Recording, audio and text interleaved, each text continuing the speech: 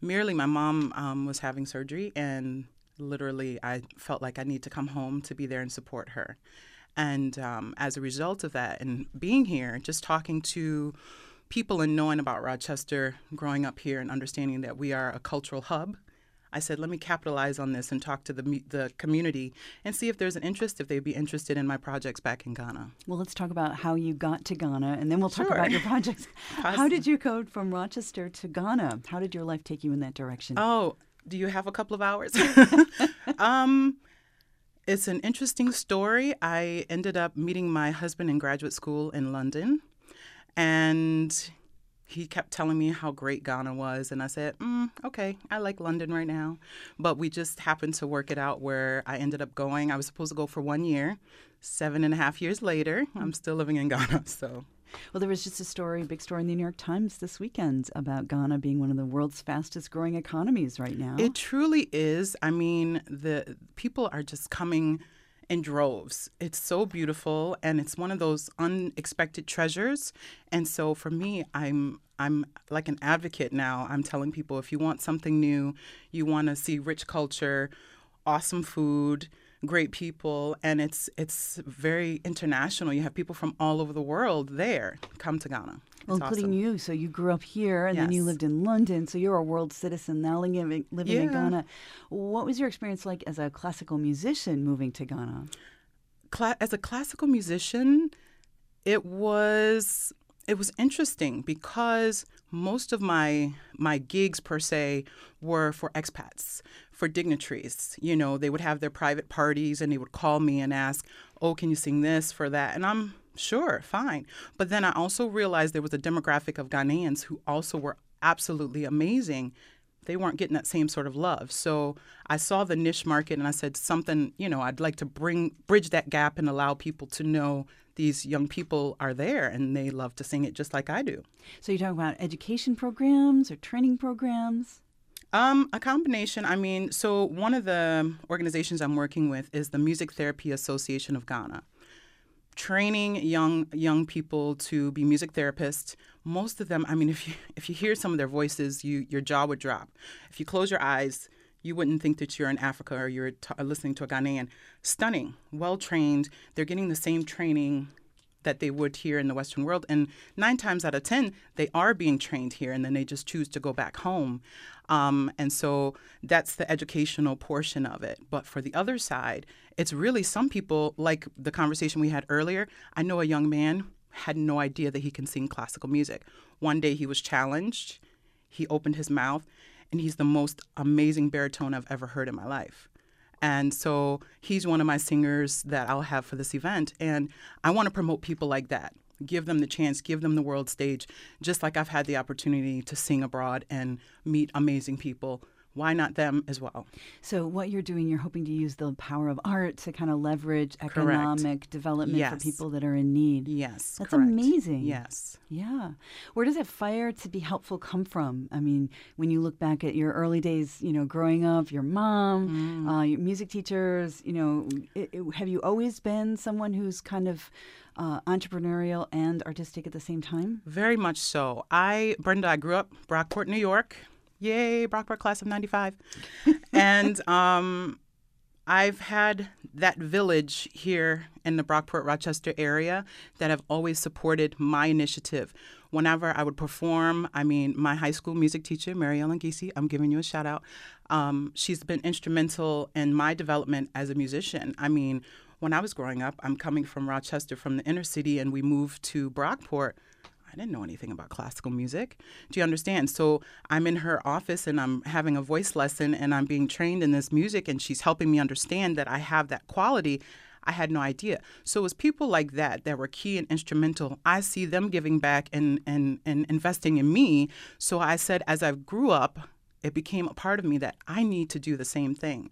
So I've made it my life mission in whatever I do, volunteering with organizations, working with young people. The same way I had that village, I do my best to do the same thing in helping as well, literally in the village.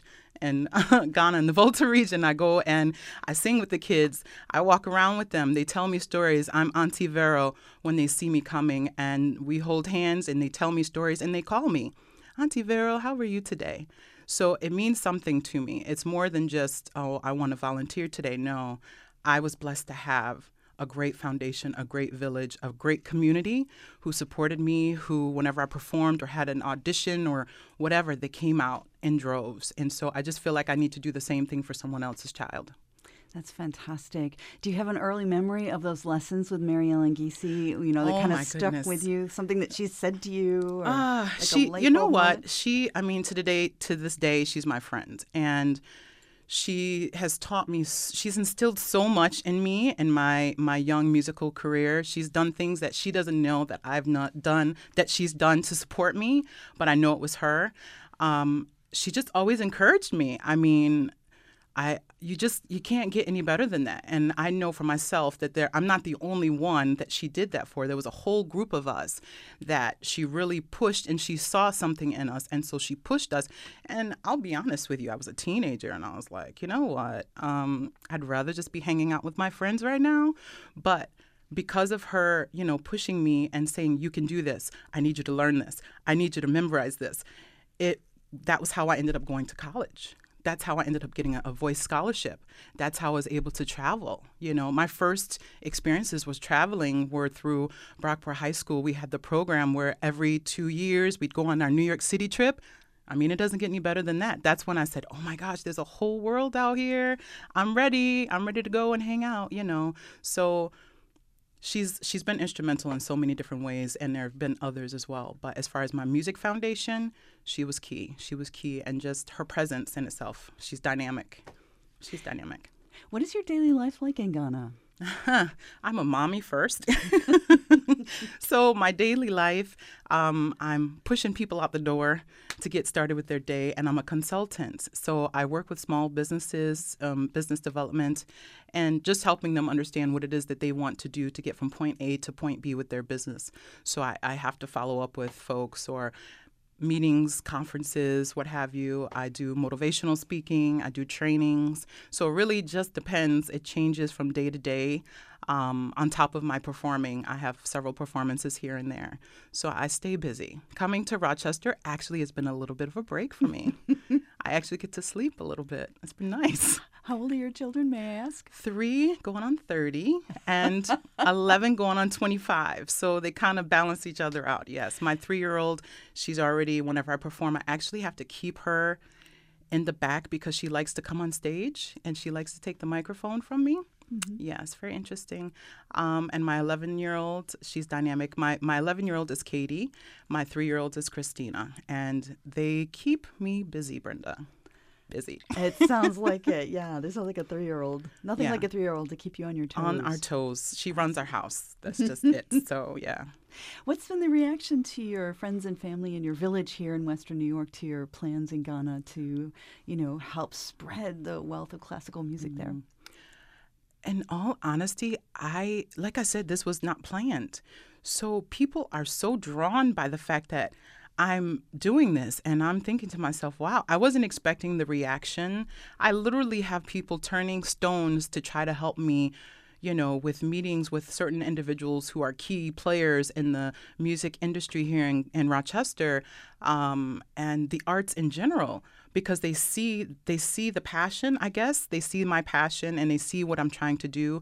And because, let's face it, in some way, shape, or form, these two organizations affect us in some way, shape, or form. I mean, young mothers across the world, that's something that needs to be addressed. And the fact that this is doing it and we're doing it through the arts, through music, people are really drawn by that and are excited for me. And I'm getting little messages, yes, go, you can do it, you can do it. And that's my motivation right now, and knowing that I'm making a difference at the end of the day. But I'm getting a serious people are really showing me love, and I'm so appreciative. Thank you, Rochester, for showing me love and making me feel like my work is not in vain and that it will be very successful. I know that it will. But at the end of the day, I'm trying to help people appreciate what these young folks are going through, and also help, you know, because although it's NECA Foundation, you also have the Music Therapy Association, which is helping people with special needs. I mean, does it get any better than that? For me, it's killing 2 birds with 1 stone. I do have a GoFundMe that we've started, and it's a campaign. We're trying to raise the money for these events. There's quite a bit of money that they need, and for anyone who's interested, donating, being a part, sponsoring, what have you, please feel free to reach out to me. My contact details are there. And I thank you all again for tuning in and listening. I'm excited, and I hope that I've put a little excitement in you as well. So, Well, thank you very much.